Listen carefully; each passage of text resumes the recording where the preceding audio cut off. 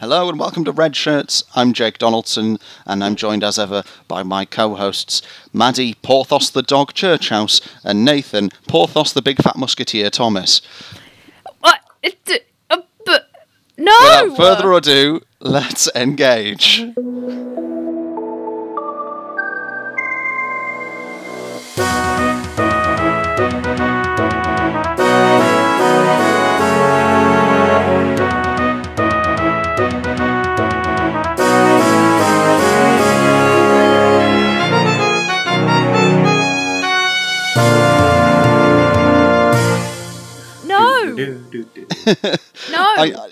I've given Nathan the better one this week. Yeah, I like Porthos the Musketeer. He's great. Yeah, and he's fun. And in BBC Musketeers, he's played by Howard Charles, and he's brilliant, and I love him. So I want to be Porthos the human. No, I thought we'd been so mean to Nathan in the last one when I called him hentai thighs that I should make him the cool sword fighting guy. And also, I thought that was sort of in keeping with the theme of this week's episode, which is Cupid from season 4 of The Next Generation. It is, and you're absolutely right, but I just want to interrupt to bring you a Russian fact. Oh, right. Is this a new feature? Which is to say, there is a really famous Three Musketeers from the Soviet era of Russian filmmaking. What? And it's really good. It's a musical as well. And they sing. The Musketeers have a little song that they sing at the end of every part. And if you Google it, you'll find the pictures of the very sexy men who play all the Musketeers, including Fat Porthos, because he is huge. Hang on, what do I Google? I'm going to do this. I've just Googled Russian Three Musketeers. Soviet Musketeers, and it's immediately shown me some men with good hair wearing fancy blue halberds or whatever you call them. Yeah, look, that's the right one. They look great, but I'd just like to put it out there that the BBC Musketeers features Tom Burke and what's his name? Who also plays Rios on Picard, just wearing leather just constantly. It also features Peter Capaldi as an incredibly machinating cardinal. It's just the best telly ever, and I'm so devastated that they cancelled it. So yeah, if you want sexy Musketeers, you should watch BBC Musketeers starring Luke Pasqualino. It's good. There are three sequels made to the Russian Musketeers show. It's massively popular. The guy that plays D'Artagnan, when I was in Russia at New Year's Eve, it was his birthday or something, and they made that a national televised event because he's a super, he's just played the starring role in every Soviet musical ever. Amazing. And he's very famous for just always wearing hats and stuff. And he's famous for wearing hats. He's like Lady Gaga. Mostly what this birthday thing consisted of was what people I am told are famous Russian people singing to this now quite elderly man songs that he used to be able to sing. It's remember when your voice had this level of baritone? I mean, to be fair, he did then sing the famous song from the Three Musketeers that's D'Artagnan solo, and he can't. It's not the same as when he was a young man singing in the film, but it's pretty good. He's obviously not out of practice. Yeah. He's just older. Yeah, it's like when I went to see Iggy Pop live, and it's not the same as watching the Stooges in the 70s, but it's still Iggy Pop, even though he does sell car insurance and is an absolute Iggy twat. Pop shows up in Deep Space Nine as a what? Bad guy that takes What? When is Iggy Pop in Star Trek? Iggy Pop DS9. Just Google that and you will see. Sorry, no, I'm not Googling that because I'm still busy Googling Santiago Cabrera wearing his Musketeers hat and looking ridiculously sexy. Sorry, that'll have to wait till later. Google Iggy Pop DS9. Oh my god, yes! I've found it. Iggy Pop. The episode he's in is about him playing a villain of the Dominion who gets taken out by a gang of Ferengi. And then the Ferengi are trying to do a prisoner exchange, so having shot him, they have to use Star Trek technology to remotely pilot his body. That's amazing. It is a deeply embarrassing moment for Iggy Pop, but Iggy Pop is great throughout it, and entirely is in that role because the director liked him. But that is not the episode of Star Trek we're discussing today to get us back on track. Well done, Nathan. Yeah, we're discussing BBC Musketeers, right? Can we do an episode? No. It's a good episode this week, so I will not allow us to be derailed. We are talking about Cupid, spelt the letter Q and then the word pid. Stupid. From season 4 of The Next Generation. Hang on. How do you spell words? You can't just, spell words by doing this, I host this podcast with Nathan, that's N, and then Nathan. Yeah, no, but I thought it was relevant. That's how it is spelt, though, Nathan. It is just spelt Cupid. Yeah, but that's Q-P-I-D. It's not... Yeah. Oh, right, yeah, fine. You can't just... It's like saying, my name's Jake, spelt Jake. Before we get into Nathan Thomas describes the plot of Cupid, I would just like to point out that Cupid it's obviously a pun on the fact that this episode stars our favourite cosmological trickster Q, but it's obviously a pun on the word Cupid, but when I first saw it, I didn't realise that was the pun, and I thought it was a pun on the word stupid, and that is how awful my brain is at puns. Oh, Nathan, man. would you like to go and describe the plot for us in your patented style? I absolutely would. So, we start this episode with Troy and Picard discussing his archaeology speech for a conference which is due to be held on the Enterprise, and we drop some plot exposition. Picard is rather nervous about being an amateur in front of these academics, and they discuss the ruins that Picard will be discussing have been completely barred off to outsiders. Picard has a number of interesting theories, but he is rather worried. Soon we cut to Picard's quarters, where he notices some of the things from his holiday in Risa are out of order. And Vash, his old flame, is inside. Promptly offers him a full-on snog, and Picard's not one to turn down a lady, so during the title sequence, they absolutely bang. Fuck. They absolutely bang. Yeah, it's all merchant banking all the way down. Anyway, after the credits roll, maybe that's kinky roleplay in Star Trek, because they don't have money. Rather than, butler or, maid and lord, or, teacher and student, it's, banker and mortgage advisor. Anyway. Mortgage advisor and millennial who can't get on the property ladder. Yes. It's like that thing where, rich people roll around on a bed covered in piles of money. That's a genuine sexy experience in Star Trek. Anyway, and I hate this, but that was funny enough that I'm going to have to keep it in now, so I can't just cut out my mistake. Anyway, after the credits roll, apparently Vash is on the Archaeology Council now in a sort of more or less way. She is definitely tomb robbing. Picard, you should know this from her past experience and her massive evasiveness at this question. At this point, Dr. Crusher comes in, and Picard has a very distinct oh crap face as he realizes he already made plans.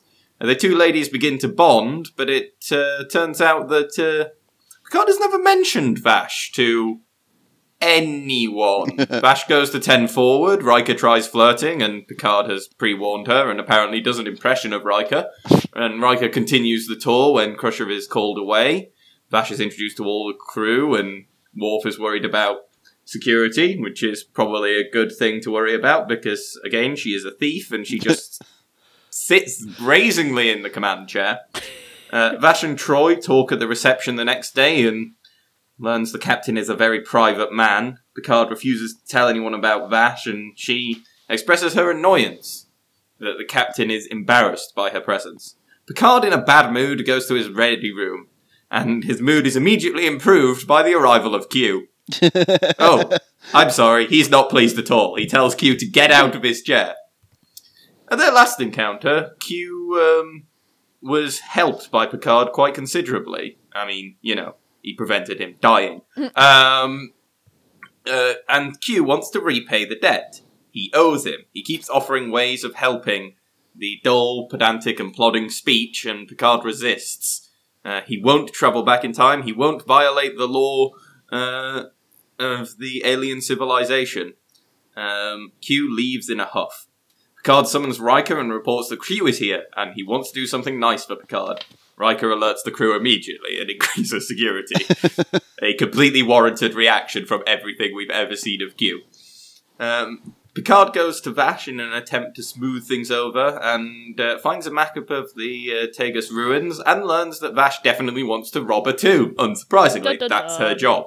That's the thing she does. She is the 24th century Lara Croft. She laments her history of lying, and Picard finds equipment to help rob a tomb, and threatens to confiscate it.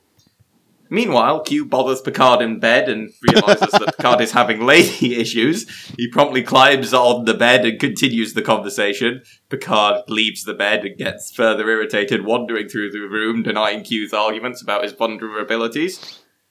We cut to Picard beginning his speech, and he is very swiftly beginning to get distracted as various strange objects appear on the crew, including monks' robes, meat, loots, and medieval costumes, and soon Picard is teleported to Sherwood Forest. He is clearly irritated, but not nearly as irritated as Worf, who is not a merry man. At that point, a man arrives on horseback and threatens Robin Hood.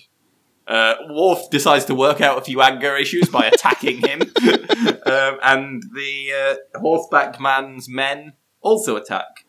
Worf has to be ordered to retreat from this conflict. Q appears as the Sheriff of Nottingham and says the crew will return to the ship in 48 hours. But Maid Marian is to be killed, and Robin Hood has to go rescue her.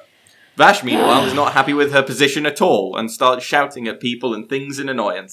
Vash immediately begins to flirt with Sir Guy upon learning she might be executed. Back in the forest, Geordi is playing his lute, until Worf smashes it. Troy is firing arrows and misses, hitting Data.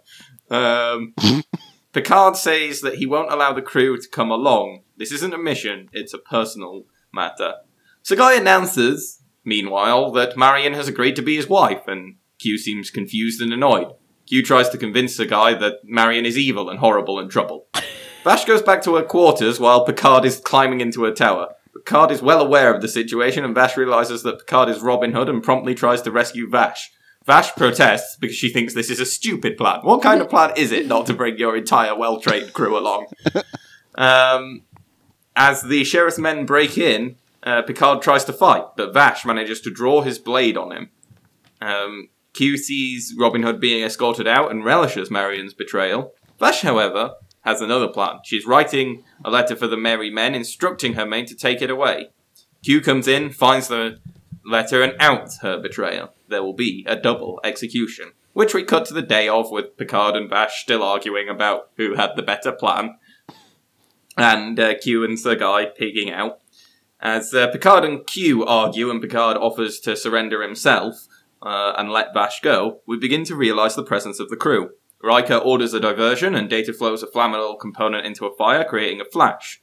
Soon we have some classic sword-fighting action. Picard engages with a duel with Sir Guy, who is the finest swordsman in Nottingham. Unfortunately, Picard is not from Nottingham. He stabs him, rescues Vash, and demands that Q ends the game. Eventually, Q does. Back in the ready room, Vash cannot be found until she teleports in. Turns out Q and Vash have struck up something of a partnership. Picard is not happy about this, but Picard and Vash kiss goodbye, and Q takes Vash away with him. And so ends the episode. I sense you don't like this episode, Maddie. This episode is so fucking dumb. Yeah, but I think it's good. I think this is good Star Trek dumb. Yeah, I really like this episode. I just think, like... I don't think it ages well. I think there are several, like, elements that you're like, ooh. But... Yeah. I mean... But for me... It's the level of stupid that I can appreciate, because I think it's well-made stupid. I'm like, Why have they gone to Sherwood Forest? Is it though? Because, like, at least with Sub Rosa, there was a strong concept there underneath the levels of incompetent bullshit. But this week, I'm like, if I got drunk and decided to write TNG fanfiction on the spot, this is the episode that I would immediately be able to write. Like, it would just pour out of me, and like, it's like a hideous mishmash between Tony Robinson's Maid Marian and Her Merry Men, and like Q doing a strikingly good resemblance of Alan Rickman in Prince of Thieves starring Kevin Costner, crossed with that episode of Supernatural where the angel Gabriel just makes them go into loads of different TV shows.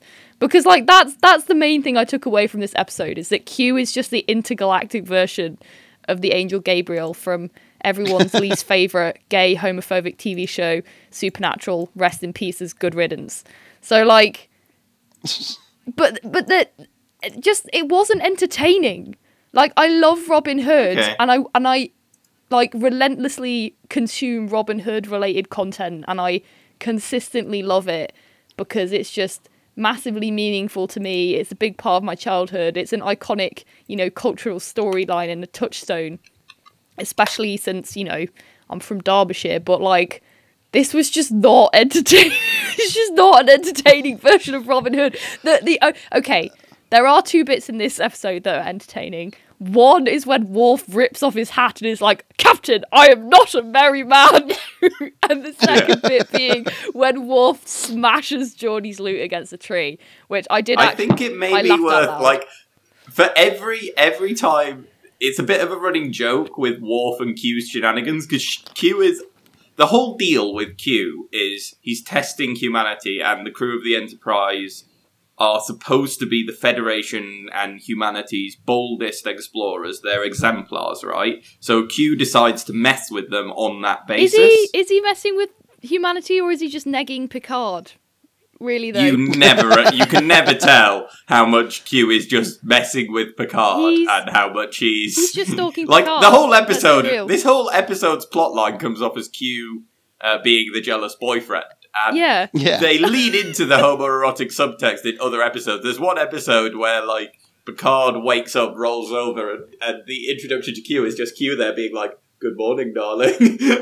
and Picard immediately covers himself up and is like, "Q, what do you want?" I think Q's definitely into Picard. Like, that's not up for question. Like, he's very, very interested. I don't know if it's like a sexual interest, but he's like very obsessed with Picard. That's Should clear. we watch a few TNG Q episodes? Like, I don't know if we want to do next, because I don't think this is a very typical Q episode to get, like, what he's about, but I think it's a pretty, like...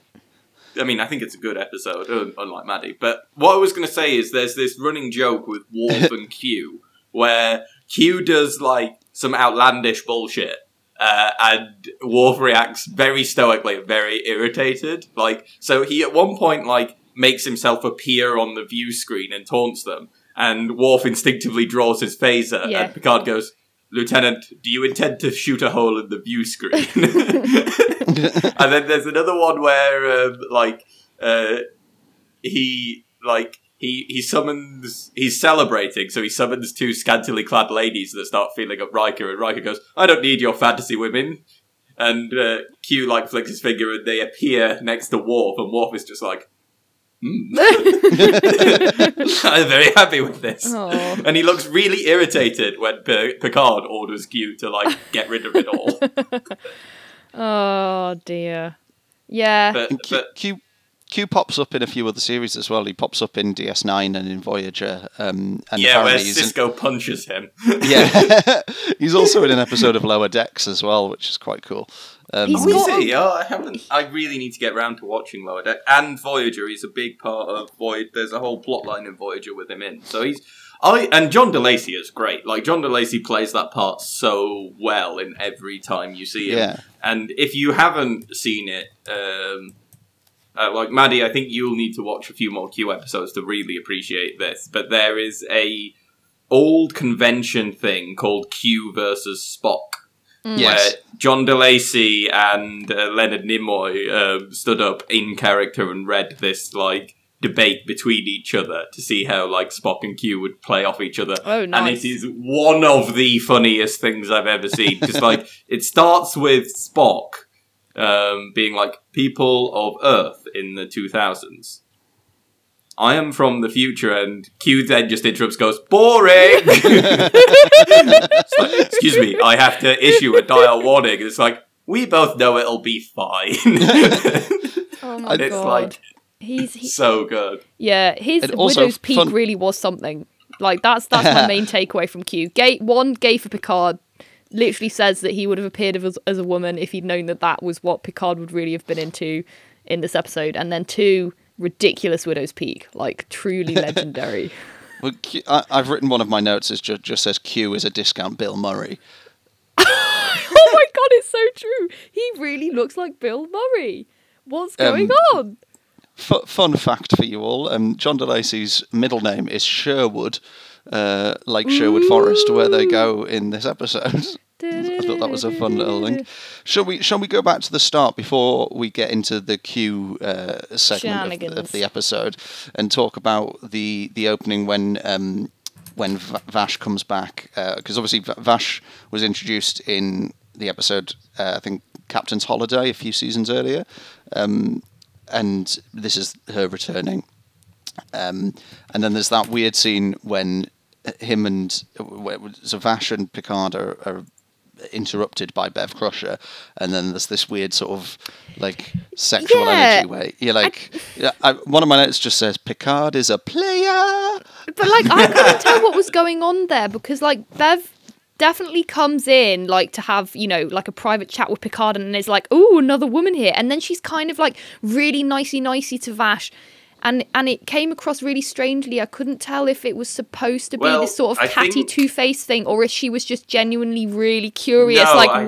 Picard, like, who's this? I think, and it was only made clear to me when I was doing a bit of research, that what's supposed to happen is that coffee is the morning after Vash and Picard have slept together. Oh, yeah. So like, definitely. Bev comes in and is just like, oh, there is another woman, and I know, the captain must have slept with that lady. But I think it's not meant to be catty. Okay. I don't think that she just came across weirdly. For. I don't know if I mean, I want to. There is some sexism I have to talk about that I found out about in my research. Oh dear. Go ahead. So, you know how they have sword fighting in this? Yeah. Oh episode? God! Oh, don't even come at me with the. Just wait, Maddie. It will make you more. So, in character, I think it makes sense for at least Worf and Picard to do sword fighting, because Picard is seen fencing and Worf wields a backleth and teaches a class. Yeah. And then they have all the other male characters do it as well, and I'm just like, I can suspend my disbelief enough to see them fight this, right? Yeah. Like, if they're not going to only have the people who are realistically good with a sword do it, then whatever. But of the actors, the actresses playing Crusher and Troy had the only training in any kind of sword combat and stage choreography for sword choreography, and they were the two people not allowed to do it. I mean, it's and that so is a jarring. Fucking ridiculous decision. When did this episode air? Like, when? What 1987? 1990, and they weren't allowing women to the women had to smash pots while all the men got to fight. I mean, what the hell? It's like, honestly, it was like, April 22nd, 1991. Like, that 91. is piss poor. That is absolutely piss poor. Come on. Yeah. It doesn't come up much, and they do an alright, I think they do an alright job with Vash, because she clearly doesn't want to be rescued or fuck around. Oh, like, she's good. She's good in this episode. She's clearly a terrible person, in the episode prior to this, where she's introduced, where the captain kind of, like, goes on holiday, where she's introduced as someone who is sort of a match for and can keep up with Picard in a very, like, very genuine way. I really like that episode as well. She's a bit of a, she comes across like a bit of a, darn it, her name's fallen out of my head. What's the Sherlock Holmes' sort of female antagonist? Oh, Irene Adler. Yeah, she comes across as a bit of an Irene Adler in the way that she's like clearly a terrible person. She's like Lord Elgin, just goes around stealing the marbles from like, civilizations that are desperately trying to protect their heritage and culture and then selling them on to humans. But like she's very sneaky and manipulative. And I did think it was really fun, and I really enjoyed how obviously she's cast in the role of Maid Marian and then completely subverts everything and ruins the plan by just being like, yeah, well, what if I played along with it and just like, seduce Guy of Gisborne in order to escape myself? I thought that was really funny. And so that just makes it seem all the more jarring that Bev and Troy weren't allowed to do sword fighting. I'm like, clearly there was someone in the writer's room being like, aha, well, like we've got to put a little bit of a feminist twist on the damsel in distress. And then they just didn't allow the women to have swords. Maybe it was like when NASA ran out of spacesuits that were like small enough for women. Maybe they only had 3 swords and they were like, well, they're really long, so women can't carry them. But the thing is, they've all got swords by their sides. You can see them carrying swords throughout the rest of the episode. Yeah. So why don't they use them? What? They have swords, they just don't use them. It's ridiculous. Everything about this episode is shit. I know. I mean, just while we're talking about the sword fighting, as we've talked about previously on the podcast, I have some experience in fencing, and I competed in fencing for like 15 years of my life, and have done a bit of stage choreography for fighting and stuff like that. And the sword fighting in this is actually pretty good. Like, nice. It's choreographed quite well. There are sort of bits that are a little bit unbelievable, but like in general, it's like genuinely good and compelling combat sequences. Like it's forgotten that it's Star Trek. Like where we don't script our combat scenes with any kind of skill at all. Right. Yeah, Jake, exactly. Since you're a fencing master, can you please explain to me, therefore, the scene where Worf attacks Guy of Gisborne, Guy of Gisborne sat on a horse, Worf runs towards him with his sword over his head, and then when Picard is like, no, merry men, run into the forest, Worf pauses with his sword in the air, turns, there's a 5-second gap in which Guy of Gisborne could have beheaded him, doesn't, and then Worf just slowly jogs away. Right, as a choreography master, explain what the fuck was going on. Well, that is quite poor. I mean, that scene in itself is a little bit silly, but I think it's supposed to be, balmy. isn't it? Like, it's so stupid. This is right. Prince of Thieves, starring Kevin Costner and Alan Rickman, came out in 1991, right? Yeah, which same year again as makes this. it all the more strange that like Q actually bears quite a strong resemblance to Alan Rickman in that film. I don't know how they did that, but that was a nice touch. So Prince of Thieves is dreadful. Everything about it is horrendous.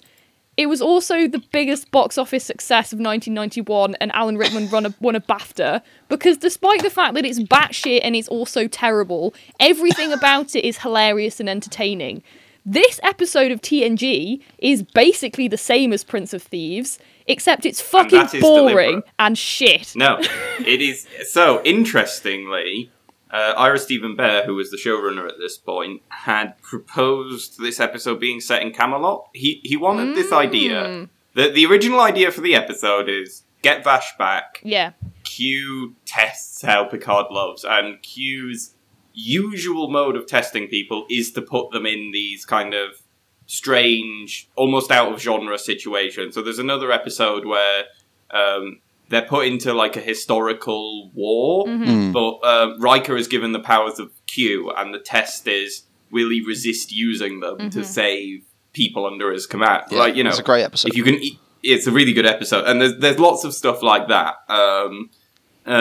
But he wanted to do Camelot. They could have had Merlin, they could have had dragons, it could have been even more hammy. Instead, we just got But then Prince of Thieves was coming out, and Robin Hood's popularity skyrocketed. So they were like, oh, we've got to set it in, like, Sherwood Forest and do it based on that. Okay, that's but interesting. They don't even have anything, like, if they were really going to go full Prince of Thieves, then, like...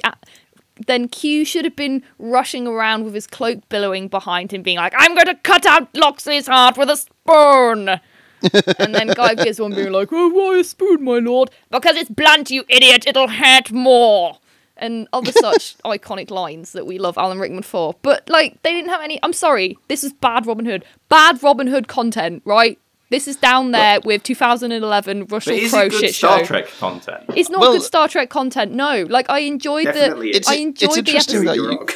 It's interesting that you've gone this hard on that side of the argument, Maddie, because one of my notes says this is the best version of any Robin Hood content I've ever seen. What? I'm just going to sit back and watch you two fight for the rest of the episode. That's excellent.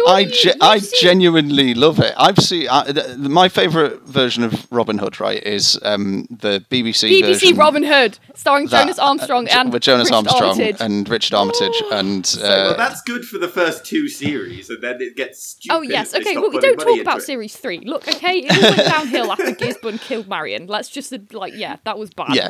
But that's really good, right? I genuinely think that this is better than any of those episodes. Oh, piss off. Absolutely piss off. Like, come on. I'm sorry, but when I was 10, I was so in love with Richard Armitage, right? He could have shat in a bucket in one of them episodes, and I would still have thought that it was amazing. But that BBC Robin Hood, when you go back and watch it, is actually genuinely entertaining. Like, it's so stupid, and it's so cheesy, but, like, it's fun, and it's dramatic, and there's action and adventure, and, like, women get to fight with swords, unlike this episode of TNG.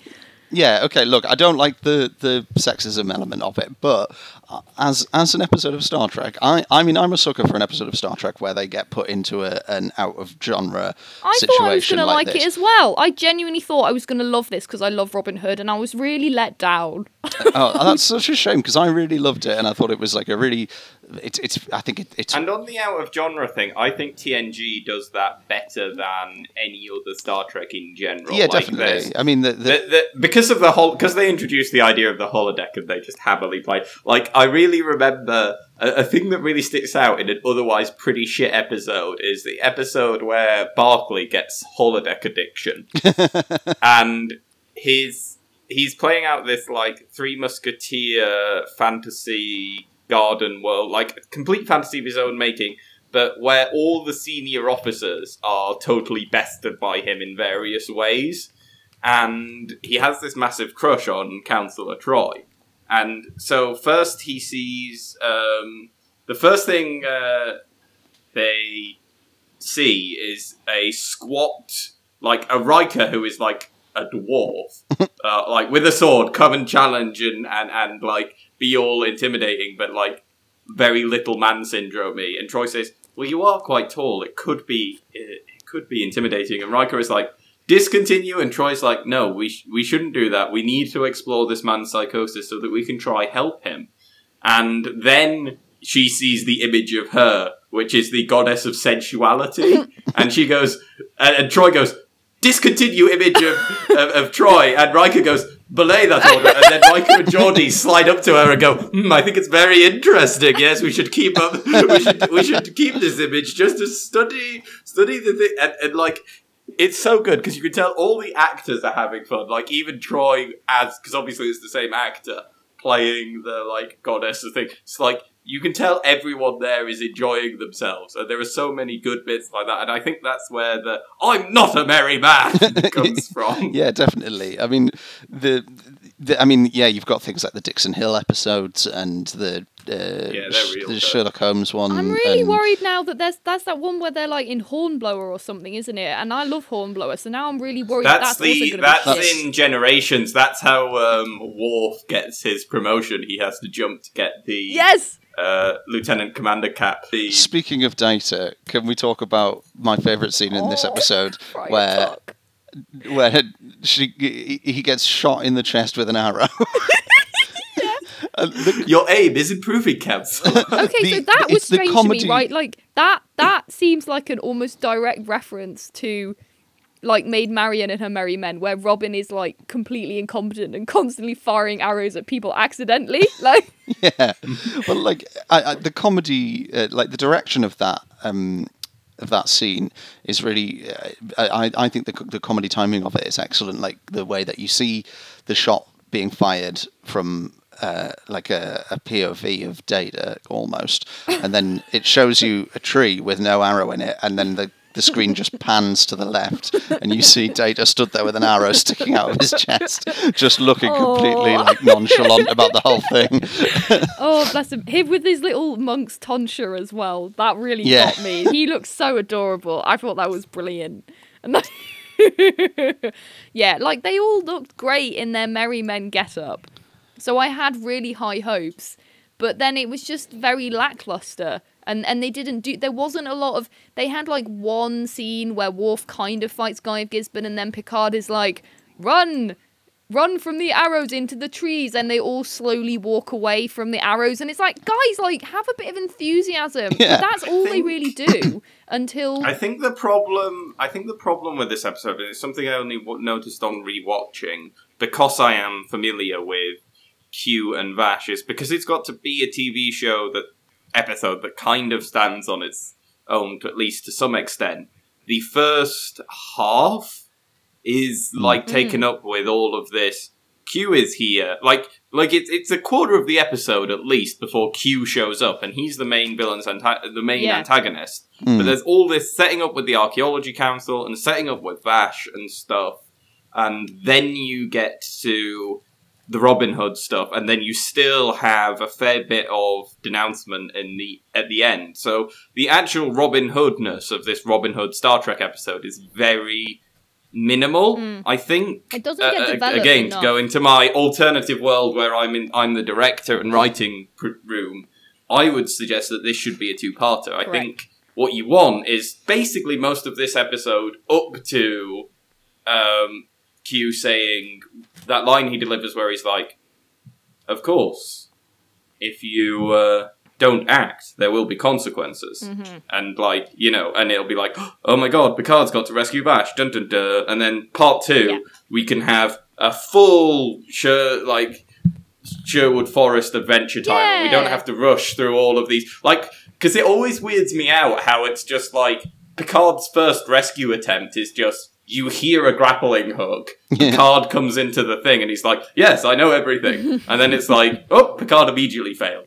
Like, if you did this as a 2-part episode, you could see Picard, like, sneaking around and coming and doing stuff, and Vash, like, flirting with the Guy of Gisborne and trying to be, like, I just think the problem, and I think perhaps this is why you don't like it, Maddie, the problem this episode has is it has a few too many elements to just be dealt with in one 45-minute episode of Star Trek. I completely agree. Like, none of it's developed enough. They turn Geordi into Alan Adale. They turn Worf into Will Scarlet. I'm like, there's so much you could do here. There could have been, like, you know, while we're cutting back and forth to, like, Vash in the castle trying to flirt with Guy of Gisborne, we should be cutting back to, like, Worf and Geordi, like, hiding in a bush, trying to ambush a carriage of gold as it comes through the forest and things. You know, we should be, like, getting development of, instead of just standing in a glade and not really doing anything, and then the only person in the episode who actually has a character arc being Picard.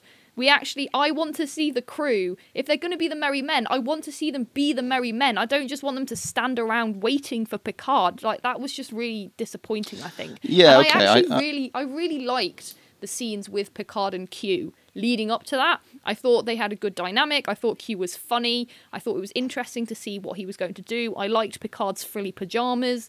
But then, so I completely agree, Nathan. That went on for way too long to then essentially smush the entire story of Robin Hood into the last half an hour, 20 minutes even. Like, that just didn't work at all. Yeah, I do know what you mean, and I think this is an issue across a lot of TNG, where they have I think they get carried away with having big ideas because they've suddenly got the budget and the idea of technology, access to sort of editing technology and stuff, that they think, we can do exciting things. Episodes that are really good in TNG. It's like, if you think about TNG's best villains, and this thought has literally just come to me, it's the slow, menacing villains, right? Like, the Romulans are scheming and conniving, evil types. Like, and the best episodes where the Romulans are the bad guys are one where they're enacting intricate plots, like kidnapping Riker and making this recreation to try and get access to some information.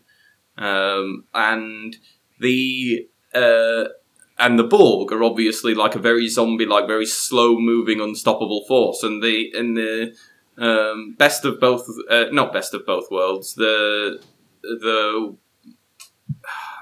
two-parter that has Picard get assimilated. Yeah. That one. That's like, that is the big special effects action sequence you get in TNG, and it looks shit by today's standards. I'm not even going to argue it doesn't. But what happens in those fights is a long, protracted series of engagements where you see the Enterprise like getting pounded and being repaired and fighting and pounded and so on. And it's this big, like, elaborate siege, basically. TNG is at its best when it is living with the fact it is a slower paced series. Like, you know, it's the Star Trek series where we see fucking concerts every 2 episodes, and some of the drama is around, like, you know, someone having slightly sexual feelings for once, or, you know, I mean, the main plot of this episode, or a cat. The main plot of this episode is, or the B plot, essentially, is, can Picard do a good speech?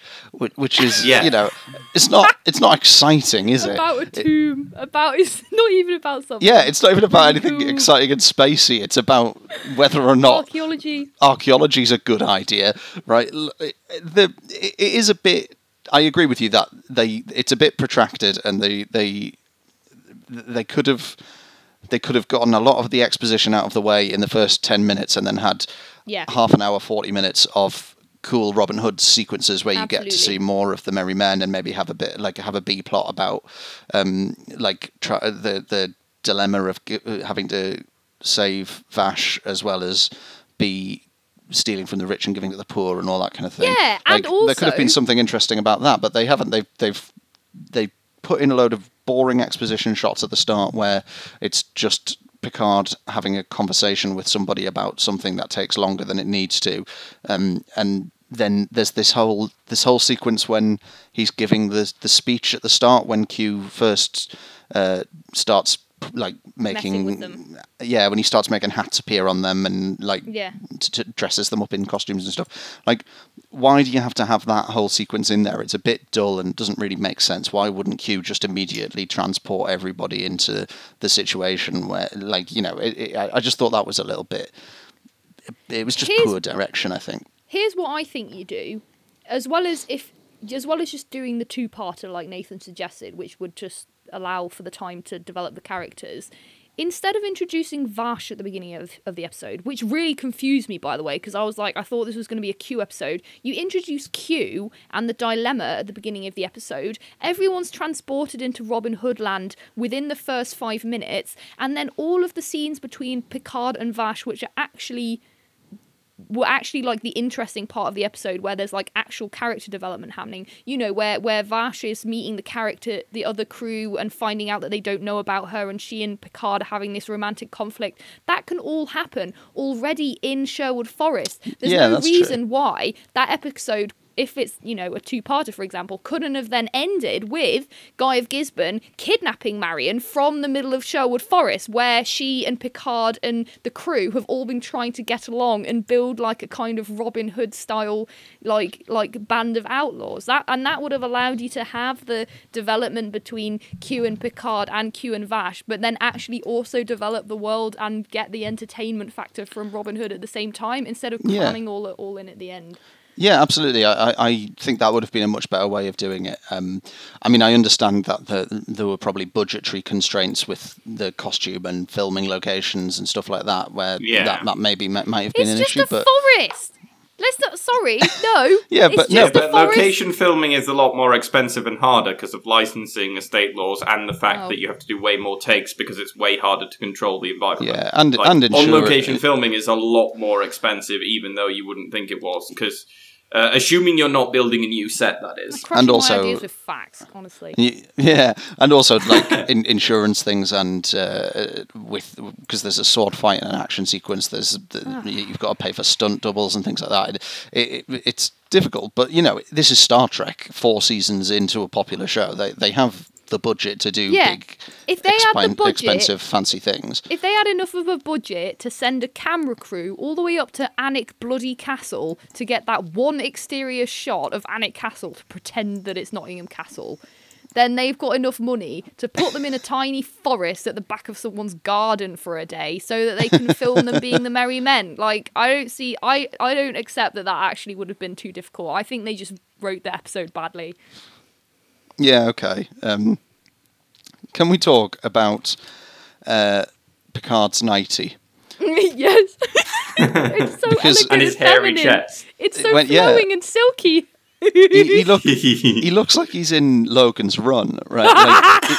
Like, he's got this weird sort of like tiny little tunic kind of thing on, that with like a V-neck that goes down to his chest, and you can see his carpet hair chest. Ooh, and then it's tied at the middle like a lady's nightgown, like a 1930s evening gown. And I've just Googled Picard's nightie, and it immediately came up. It's like it's simultaneously both sexy and the least sexy thing that I've ever seen. Yeah, right? How is it both at the same Picard, time? though. That is Picard, Picard in a nutshell. Sexy and also not sexy. Yeah, he's like handsome, but then really unsexy at the same time. Like, I don't understand. Yeah, amazing. It's like, oh yeah, sexy V-neck, flowing. And then it's just like, yeah, and also some shorts. And just like a bit grim, really. So strange. Can you imagine waking up in bed next to Picard?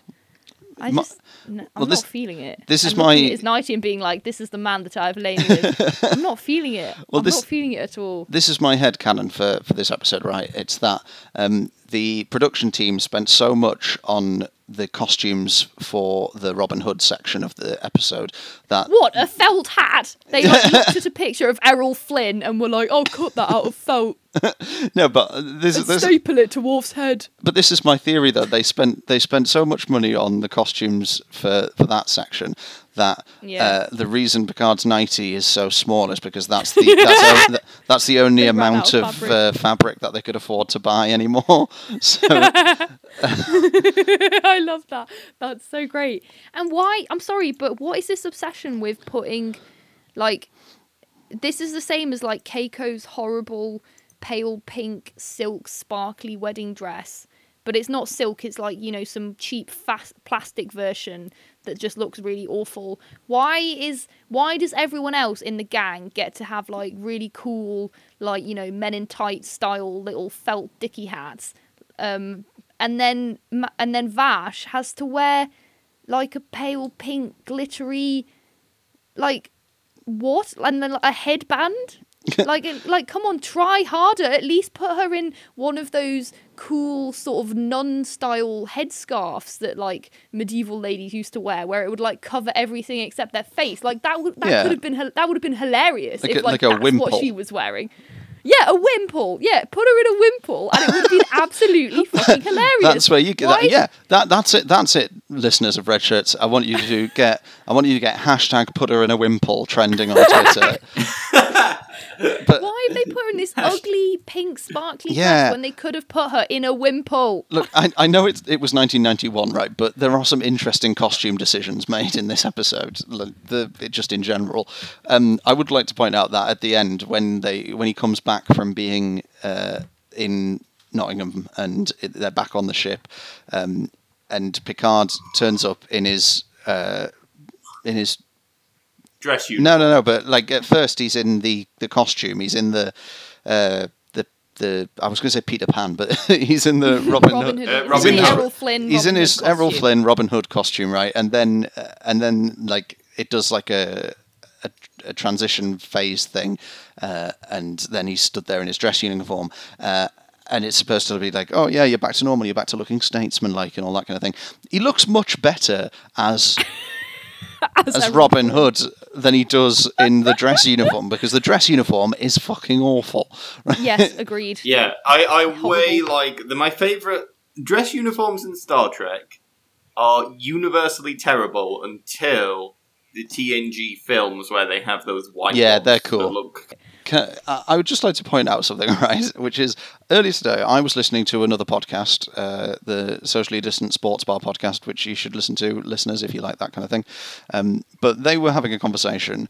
There's three of them having a conversation about like whatever they're talking about, and they had a thing about which was the sexiest or best looking football kit from like the history of the Welsh football team, and they were like, oh, this is really good, and this one, and what about this one from the '86 Cup, or this one from the so and so, and it felt like a very sort of kind of lads down the pub type conversation, right? And then I was like, oh, we could probably do something like that on our podcast, and our equivalent is, what's the sexiest dress uniform for Star Trek captains throughout the Star Trek universe? And even though it's pretty much exactly the same conversation that they were having on the Socially Distant Sports Bar podcast, it somehow seems a lot less cool and a lot less like manly and cool. Look, is your masculinity being threatened by this podcast? Is that what you're saying? Yes. Because that would sound like a bad feminist thing. No, look, right. I'm not a bad feminist, but can we please talk about the scene in this episode where Worf says of Vash, "Nice legs for a human." That's actually really I let him get away with that because it was obviously like a human Klingon pun, but like if it had come from like Riker, I wouldn't have been impressed. There's some solid there's some solid Worf content in this episode. I would say this is a Worf strong episode, and that actually Worf is probably the highlight of this episode for me, closely followed by the fact that Geordi is dressed like he's ready for the disco. Like every other one of the merry men. Like obviously for some reason Worf is in like red leather because apparently that's what Will Scarlet wears, but then like every other member of the gang is just dressed like, you know, standard Errol Flynn, except for Geordi, who for some reason is wearing these like jester style rhombus kind of yellow and purple and orange, like very 70s sort of like puffy jacket thing. What do you even call those? That like style of medieval, like that. I know what you shirt. mean. Yeah, like it's got the sort of diamond. It's got that diamond pattern on it. That sort of like diamonds. That's the word I was looking for when I said rhombus. Yeah, he's covered in multicolored diamonds, and it's looking really, really groovy. I love that outfit. I think he should have kept it, and I'm so sad that Worf smashed his loot. I think we were robbed. Yes, I mean we should start to wind this up shortly. I do have an interesting fact, if you would like it, that ties this to the other Star franchise, Star Wars, which is that Clive Revill, who plays Guy of Gisborne in this episode, he was the original voice of Emperor Palpatine in Empire Strikes Back. And then when it was remastered and re-released in the 80s, they dubbed over the voice with a different actor, and it's been his voice ever since in the versions you can get since then. But I really like, because I've got I don't know if they're the original video release, but they are pretty early video release of the original series of the original trilogy of Star Wars. Yeah, I've got a VHS version of that, and it comes in like a cool little kind of bronze box. Yeah, mine's like a bluey colour, because there's a very cute story about how I got into Star Wars, but we don't have time. I've also found another random fact about Clive Revill. This is really confusing me. So after being Guy of Gisborne in this episode of TNG, he's then also in Robin Hood Men in Tights, which came out 2 years later. So I'm like, was that a deliberate casting decision? Fuck, I've got to watch that film again. I love Men in Tights. Brilliant. It's just so good. It is good. I've actually been saving it because I'm trying to get Alex to watch all of the like Robin Hood versions that I think that he needs to watch before we then do the ultimate grand finale, which is to watch Men in Tights. So I'm saving it for myself. You get him to watch this episode, get him to watch the Robin Hood episode of Doctor Who with Peter Capaldi in it. My spoon! So Peter Capaldi is just so wonderful. Yeah, but also I always found that episode's really weird though. I'm like, you're the fucking Doctor. Why do you not believe in Sherlock Holmes is a lizard who eats people? Why do you not believe in Robin Hood? That's a stupid decision you've made. look, the best. You've even been Merlin in the past.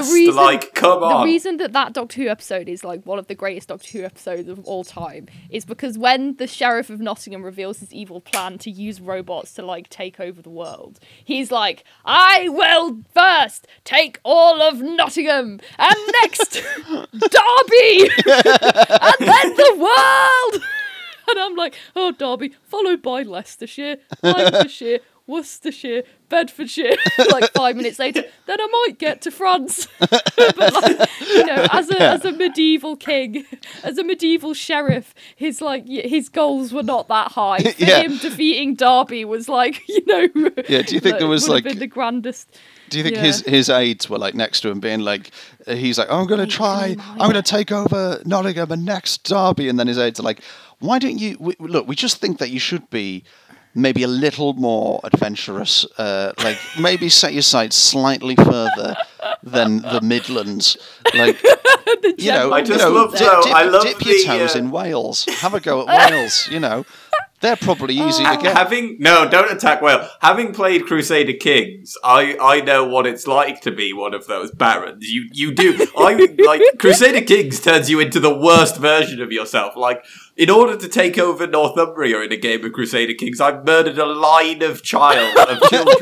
Just being like, die. Right, now I will succeed to that throne. Excellent, good. God. And all I'm getting is a county of England for all of this child shit murdering. County. Nah. Just like fun trivia for anyone listening who doesn't know, but the Sheriff of Nottingham is very much still alive and kicking. It's like, it is a title. It is not the same one from. Yeah. It's actually just Alan Rickman just sat in Nottingham Castle, in the middle of Nottingham City Council, just in an office.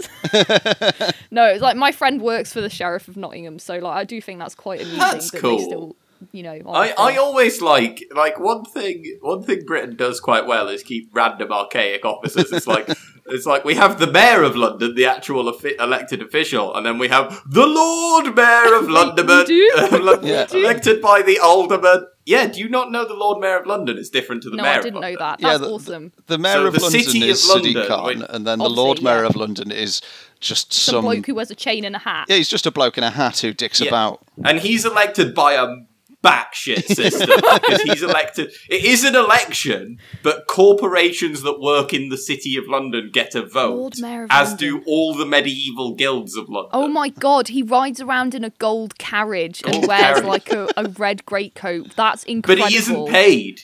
He isn't paid. And he has a tricorn. That's great. I want to be the Lord Mayor. You get a gold carriage. He doesn't need to be paid because he's got a fuck ton of gold on him all the time. He's like the most bling guy in the world. He's not as bling as the Mayor of You have to pay all Sheffield. your own expenses. You have to pay all your own expenses as well. Like, it's What? not a good... Yeah, but I imagine the upkeep on a gold carriage is quite a lot as well. Like, imagine trying to find somewhere that would. Imagine trying to find somewhere that would MOT a gold carriage. It can't be easy. I don't think. Can you imagine the tradesman sucking in his teeth at that, going, "Gold, it's not easy, mate. I'm not gonna lie to you." This whole wheel's gonna have to come off. Walking around. I'm gonna have to replace this back wheel as well. Oh, that's about 24 carats down the drain. We should probably wrap up. Have you guys got any submissions for Red Shirt's headcanon for this episode? No. Fine, that's it. All right, bye. We've got our headcanon from earlier that they'd spent too much money on fabric for the costumes in the second half. So that's I like that. Oh, that's our first. I've got another one that's kind of related to that. So the reason why when the Guy of Gisborne is like attacking Worf and then the guards are firing arrows, that Picard's like, quick, everyone hide in the forest, and they just like really slowly walk away from the arrows. It's because actually, again, they just they've run out of money so badly that those arrows were just like little toothpicks that they were like throwing at them. They could only afford 2 arrows. They've shot them and out. the sword. So exactly, they could only afford 2 arrows. So when Picard's like, "Quick, hide in the forest," they move so slowly because he knows that they can't fire anything else after them because they've run out of arrows. And Worf's sword is actually just like a massive rolled up piece, like a rolled up newspaper with silver foil around it. You know how you make like a sword for a children's birthday party? That's my headcanon. All the props are just made like that. I'm happy with that. And I mean, the key question that we always ask: which character in this episode has tried to suck their own dick? I mean, I'm going to say it can't be Q, because I reckon, because Q's omnipotent, he can suck his own dick. So if he wanted to, he could just change the way that physics worked. So I don't think it's fair to say that he's the one who would have tried to suck Surely his own he can dick. also just appear as a species I know that who sucks it is. their own dick as I well. know who it is in this. Who is Sorry. it? It is all the members of the Archaeology Council, because they seem like the most up-themselves people in the few interactions we have. It's like, members of the Archaeology Council, I want to tell you my own story. Anyone enthralled by that speech has definitely tried. Yeah, I Yeah, think that, definitely. I'm happy with that. Oh, well, I've got another headcanon as well, Go which on, is then. at the end when Vash and Q go off on their little tomb robbing adventure together. I think Q was actually fucking with Vash and he was just going to dump them both into Jumanji, because that's exactly how they're dressed. I would love that if that happened. Right. Well, I think that's the end of this episode then. What are we going to look at next week? Shall we? We could maybe do some Lower Decks next week. Yeah, let's do that. we're- Do we want to watch like a couple of episodes Sure. of Lower Decks? Yeah. Aren't they shorter? Yeah. They Well, are short, aren't they? Okay, well, listeners, next week we will have our first. We'll dip our toes into the water of Lower Decks, and we'll watch the first few episodes of Lower Decks and talk about that next week. As ever, you can get in touch with us if you've got an episode that you would like to suggest or anything else that you want to talk about. Then you can contact us on Instagram and Twitter at RedShirtsCast, or send us an email, redshirtscast@gmail.com. Otherwise, all that's left to say is thank you for listening. See you next week. Goodbye, and live long and prosper. I am not a merry man!